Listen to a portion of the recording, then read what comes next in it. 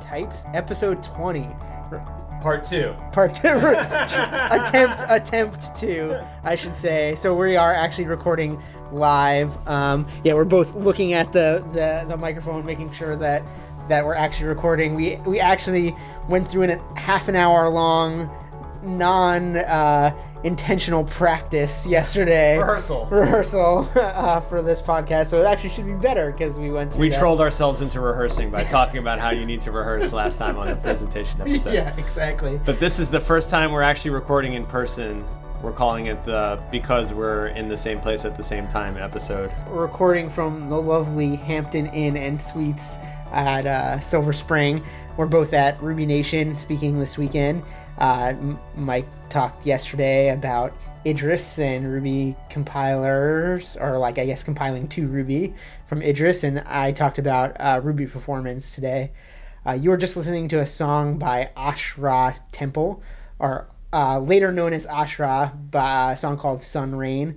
Really cool band from the 60s and 70s and then the 80s and 90s, but that song was, I think, for 72, 73, and they were one of these groups that came out of Germany and Europe that were kind of doing, straightforward psychedelic rock, and then eventually merged into this very weird experimental electronic music, early electronic music, and definitely albums worth checking out if you want to go on a Bliss vibe trip like I was doing last week. So anyway, how you doing, MRB? I'm good.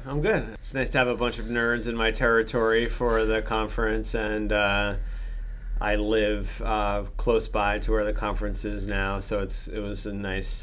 My family dropped me off this morning, and that was cool. And having a nice time. It's good to have you folks in town, and summer's starting to get real hot down here in DC. Aaron took a stroll through the Silver Spring Farmers Market and got jealous of our southern produce. There's some amazing cherry tomatoes and stuff, and there was one of the stands just had an array of buckets of tomatoes, and they were just taste until you find what you like. And I was just standing there dumping cherry tomatoes in my mouth until one exploded all over myself and the person standing next to me, which is how cherry tomatoes. The woman actually turned to me and said, "Was it worth it?" Was it? Yeah, it was. It was worth it. It was really good. Yeah. So anyway, you were telling me about this awesome meal that you had recently and how it kind of shifted your expectations about some food. Right. So we were talking yesterday about some sort of a mini topics that we could discuss on this show because we knew we wanted to record and just figured we'd figure out something to talk about. And one of the things that I wanted to talk about was this food dogmas and breaking your own rules about what you eat. And trying new things. And this is inspired by a recent meal that I had at a restaurant on Capitol Hill down here called Rose's Luxury, which is a restaurant that won the Bon Appetit 2014 Restaurant of the Year and is quickly sort of appearing on people's lists for one of the best restaurants in the country. And it's a very casual, really cute little restaurant in one of the fancier neighborhoods in DC, but it still maintains a casual vibe, and it's very reasonable cost-wise for the quality of food that you get. And the thing that I experienced there is my favorite kind of experience to have at a restaurant, which is trying new flavor combinations. And the tricky thing about flavor combinations that you might not be familiar with is, I think, balance. And how this ties into the food dogma idea is that I usually say that I don't really like fruit in my savory food. So I don't really like salads with craisins in them, or chicken salad with grapes in it, or apples is okay sometimes with stuff. And of course there's exceptions to this rule, but I don't normally pursue something like that. And typically if I saw something like what I'm about to describe, I would assume it was pretty gimmicky and would also assume that it wouldn't be pulled off very well. But we were at this restaurant. We had all reason to believe that all the food on the menu is very well executed. And there was a strawberry pasta dish on the menu, which was a spaghetti with a sauce that's 60% tomatoes and 40% strawberries. and like a big dollop of a homemade ricotta cheese and some chili flakes and other stuff. And the thing about the dish was that it came highly recommended by the person that was serving us. And I just had heard that this restaurant was really good. So my wife and I were like, okay, let's try it. And I tried it, and it definitely exceeded my expectations. And the reason I think it was so fantastic was because it did strike that perfect balance. So each bite had this sweet component and an acidic component and a savory component and a spicy component, and the texture was right. And in the wrong hands, this would have been a complete nightmare disaster of a dish. Someone remarked that it sounded like something that would come up on like Chopped as like a dare.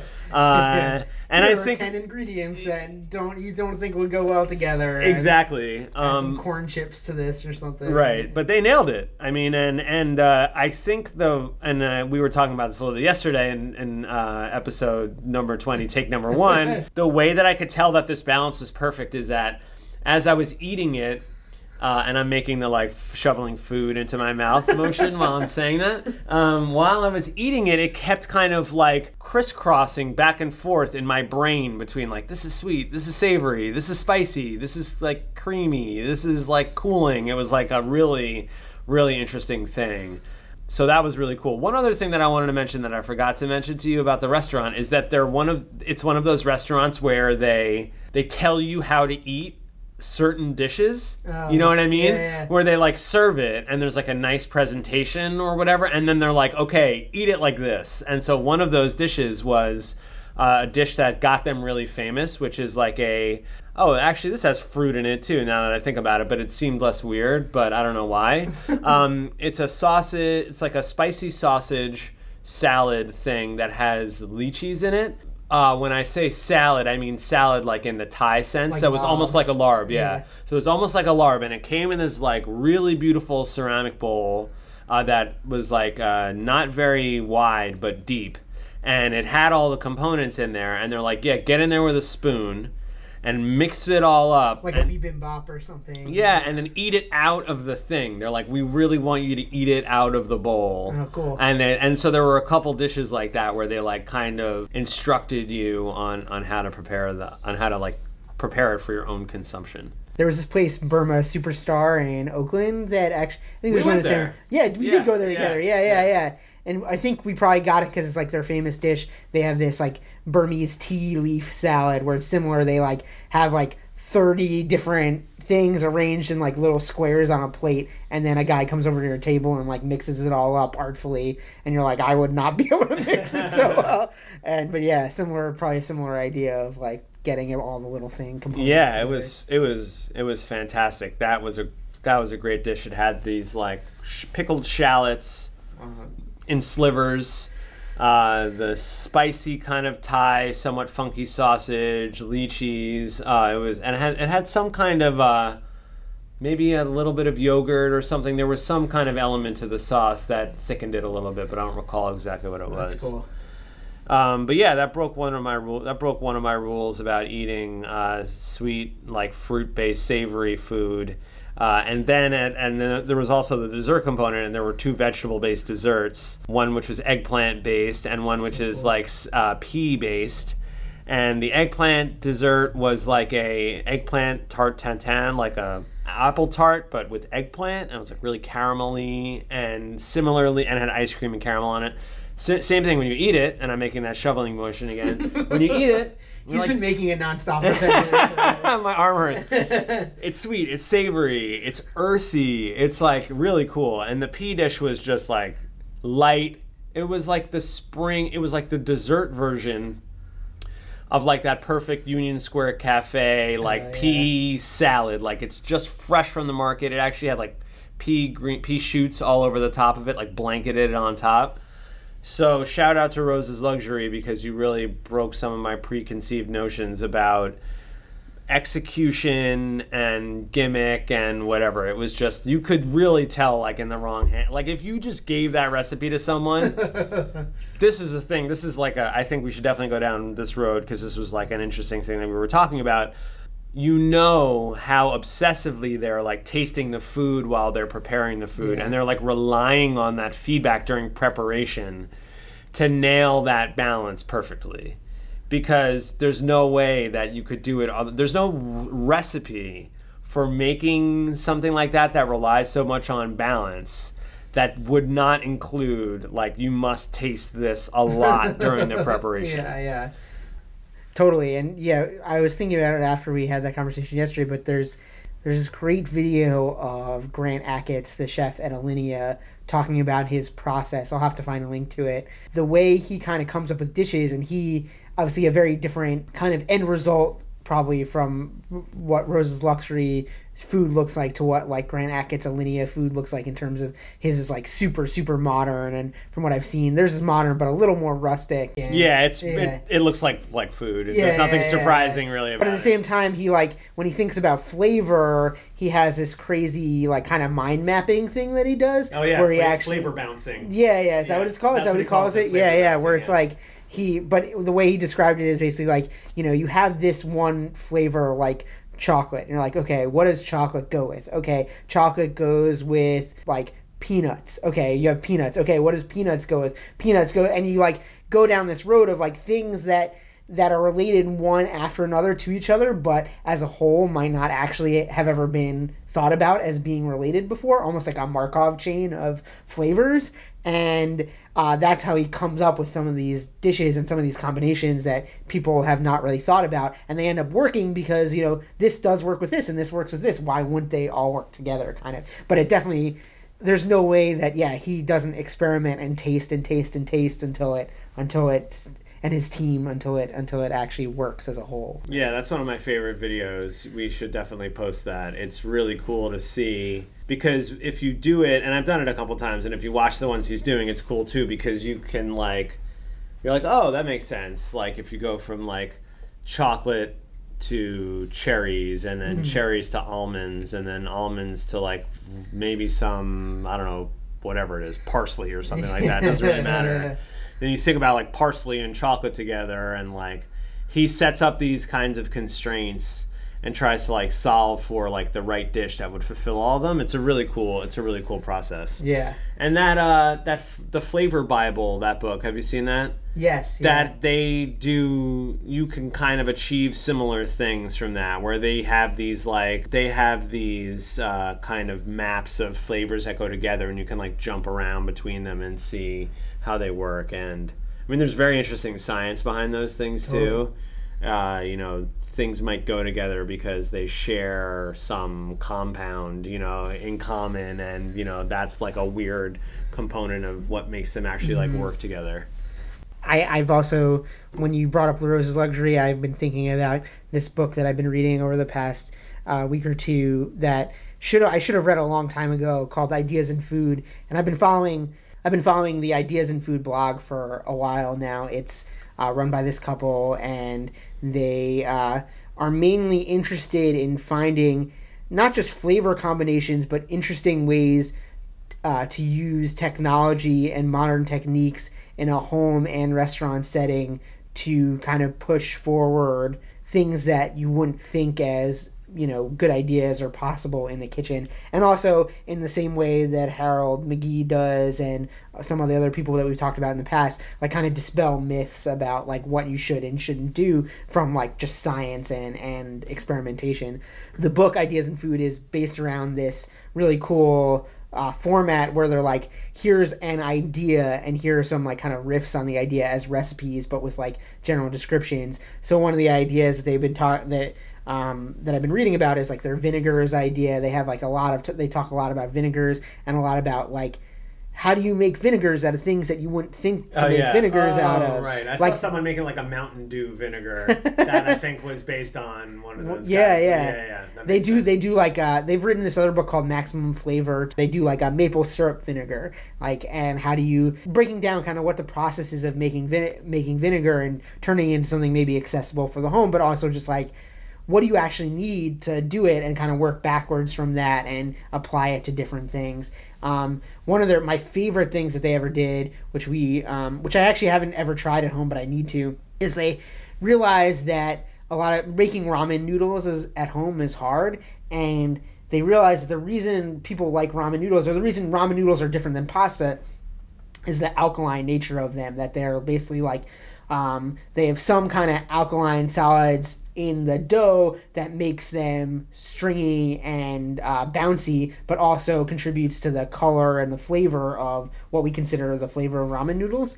And they realize that you don't have to start making ramen noodles. You could actually ramenize existing noodles by soaking them in a bath of like an alkaline solution, basically, which is just like, duh, of course you can. You know, this raw, hard pasta will absorb liquid really readily, so why don't you just make that liquid sort of alkaline by adding baking soda to it, basically, and you've got these noodles that taste like ramen noodles, but started as like a $2 box of, angel hair pasta or something like that. So they approach food in a really interesting way, and I think that what we kind of were coming to is this idea that, approaching things from like a different perspective sometimes gives us new perspectives to look at food and other things, and this idea that all it takes is kind of stepping out of something and stepping out of your dogmas or your preconceptions of what it takes to try something new, basically. It reminds me too of like there's a woman that I follow on Instagram who's like involved in the Mad Feed stuff, and she was posting this thing about these experiments she was doing with like chemical Maillard reactions. Did you see that? No. They basically were able to like produce without heat like a bunch of the flavor compounds that are associated with needing heat. Yeah. And so searing. So I don't recall precisely right now what it was, but they did basically these like taste tests, and it was hard to distinguish between like things that were actually caramelized and things that actually were like chemically simulating Wow. chemically simulating that. Yeah, it's really interesting. I learned a lot about this kind of stuff when I was really into home brewing and beer making, because there are some styles of making beer that forever were considered essentially impossible to recreate outside of the areas where the beers were conceived, specifically like sour beer in Belgium. And American brewers have done a lot of really incredible work to isolate the various bacteria and yeasts that are used to produce the flavors in these beers, and are capable of kind of like, the fact is you can't just like fake it, right? Like you can't take a beer that takes 10 years to make and make it in 90 days. Like you can make like an IPA in like 90 days. But what you can do is like get a lot closer, and you can all, because of aging. But you can do a lot of the stuff that happens pre-aging. Like you can accelerate that process, and you can make the results repeatable, and that's kind of the whole game. That's like, that's kind of like America's big contribution to like cuisine, period. And like the same is true of winemaking. Totally. Right? Like the University of California at Davis, they were the ones that invented the idea that you could use a device to test the amount of sugars that were left in grapes while they were still on the vine. And French vintners just used to like eat them. Yeah. Right? Which is like fine, but whatever. Like that's not very American to like try it. Like we like to measure things, and it was American brewers that figured out how to recreate a lot of these. Brett's, of these, just Brettanomyces, Lactobacillus, and other ones, and it's really cool because sometimes the hacks are like obvious. They're like, let's just cut up a barrel that was used to age the beer in Belgium, inoculate some of our beer with it, and then like measure the results, and then see what happens and iterate on that and keep repeating it. Yeah. And there was actually, I don't remember the guy's name, but there was a big homebrew beer blogger who ended up like going back to school and like learning a bunch of chemistry, and did this thing where he like he's kind of reverse engineering a lot of these agricultural products. Cool. And trying to recreate them. So because from you the ferment Almanac beer guys too. Well, they do that stuff too, but I'm saying like, you're fermenting meat right now, and it's a similar thing. Like totally. there's certain things you just can't fake, certain things you can accelerate, and then there's other ones like you were telling me yesterday. There's a lot of similar things in brewing too, where there's like things you can do, but they can arguably produce an inferior product at the trade as a trade-off from like being able to do it more quickly or totally whatever. Or more consistently. It's about this like the American ingenuity and all this stuff. Like if you go back, the fact is, I'm trying to cure some sausages in my house, and check out my Twitter. You'll see a bunch of pictures of this Raspberry Pi connected to a fridge in my house. So I'm obviously trying to do it from a technical standpoint too, but at the same time, like when you think about it, it's one of those things where it's like people have been doing this for centuries, like literally centuries or maybe even millennia at this point, and with much less information, stable refrigeration, like tools, everything that goes into making a sausage, chemical compounds, whatever it is, like reliable sources of meat, like all of those things. From the get-go, anyone who's doing sausage or making beer or anything today has this huge leg up of being able to like stand on this historical base of knowledge that a lot of people didn't have, in reading Michael Roman, who's another one of our favorite cookbook authors and food personalities, put out 2 books about charcuterie. The first one, Charcuterie, is kind of like the Bible for any home sausage or bacon or cured meat makers, and his newer one, Salumi, is kind of more about the Italian side of things, and he talks a lot, and I've read actually a lot too outside of this about like the Italian salami tradition is like so steeped in this like almost magic and like just wisdom that they refuse to like let anything touch like these practices that are literally just based on tradition, and might have, some of them obviously have a lot of science behind them now at this point, but they're all like no chemical compounds, no starter cultures or anything. It's all about the terroir and what they have in the space, and that's why prosciutto from Parma is like the best product in the world, and you can't replicate that in America, though people like La Quercia and other people try. But it's really interesting because in going into this, there's so many things that I could have done, and maybe I should have done to like use these chemical compounds or whatever to like kickstart the process.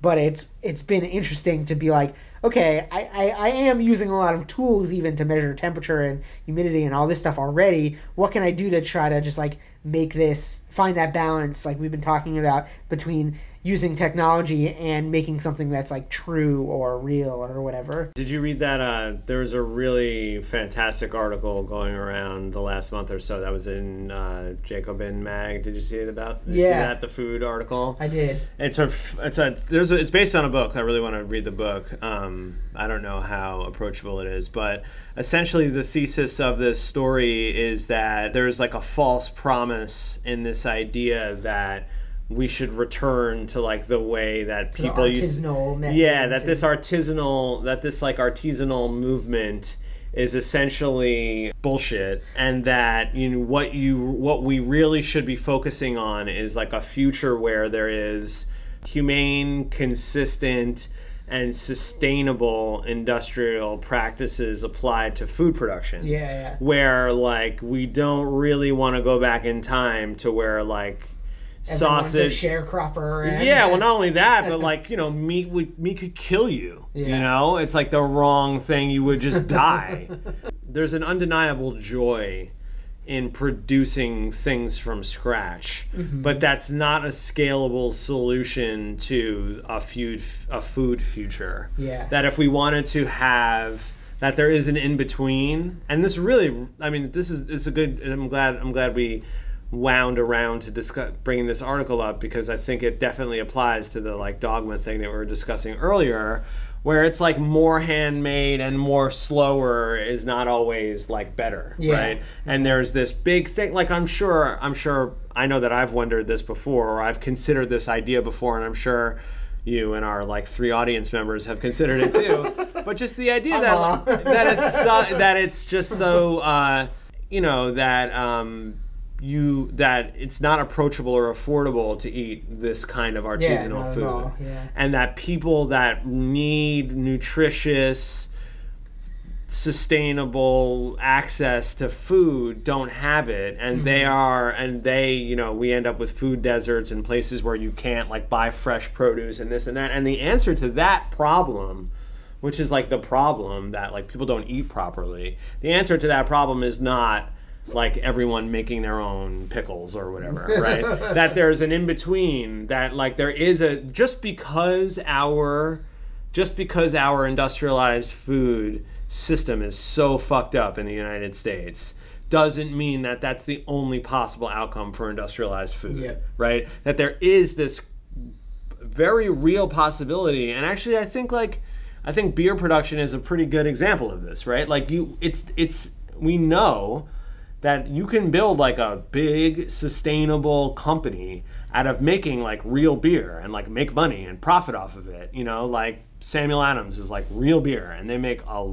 ton of beer. Lagunitas. I mean, some of these companies make real, it's like actual beer, unlike Budweiser, Coors, and all these things where it's literally like extract, and it doesn't taste good and whatever. So I think it's just a cool idea to think. It really was like one of the most original pieces of thinking that I've seen around the intersection between like food and politics and economics that I've seen in years. Usually the conversation is super dogmatic about it. In what we were saying, like it's like either you're Michael Pollan on one side and you're like, oh, there is only one path and it's these small sustainable farms and everyone should eat locally, or it's the opposite side of like, well, yeah, I can't afford to eat any of this and I'm going to go to Chick-fil-A every day for lunch or whatever it is. There was another related, I think it was a video and article that went along with it. I think it was on the Lucky Peach. I'll have to find it too, about this idea, similar idea, similar question of like, where are the middle-sized farms? Like there's this, when we think about farmers markets versus the Walmart or whatever, like the farmers markets are the things where we get these farms where these like, each individual radish is hand-picked and assembled in a twine bag, and you get this whole thing, versus the Walmart opposite end of the spectrum, but actually the cost of producing and the amount that these small farms can produce is the reason that it's expensive, or one of the reasons it's expensive and so different in price from these major industrial farming things, is that there is a huge cost of running this small operation, versus like there should be some middle-sized thing where you can produce a lot of food, but it doesn't have to be so precious, basically. I hope that this will impact the way that people think about food, think about selling food, and that if there are people who are looking to like go into business selling food, producing food, that this is like the kind of thing that they think about.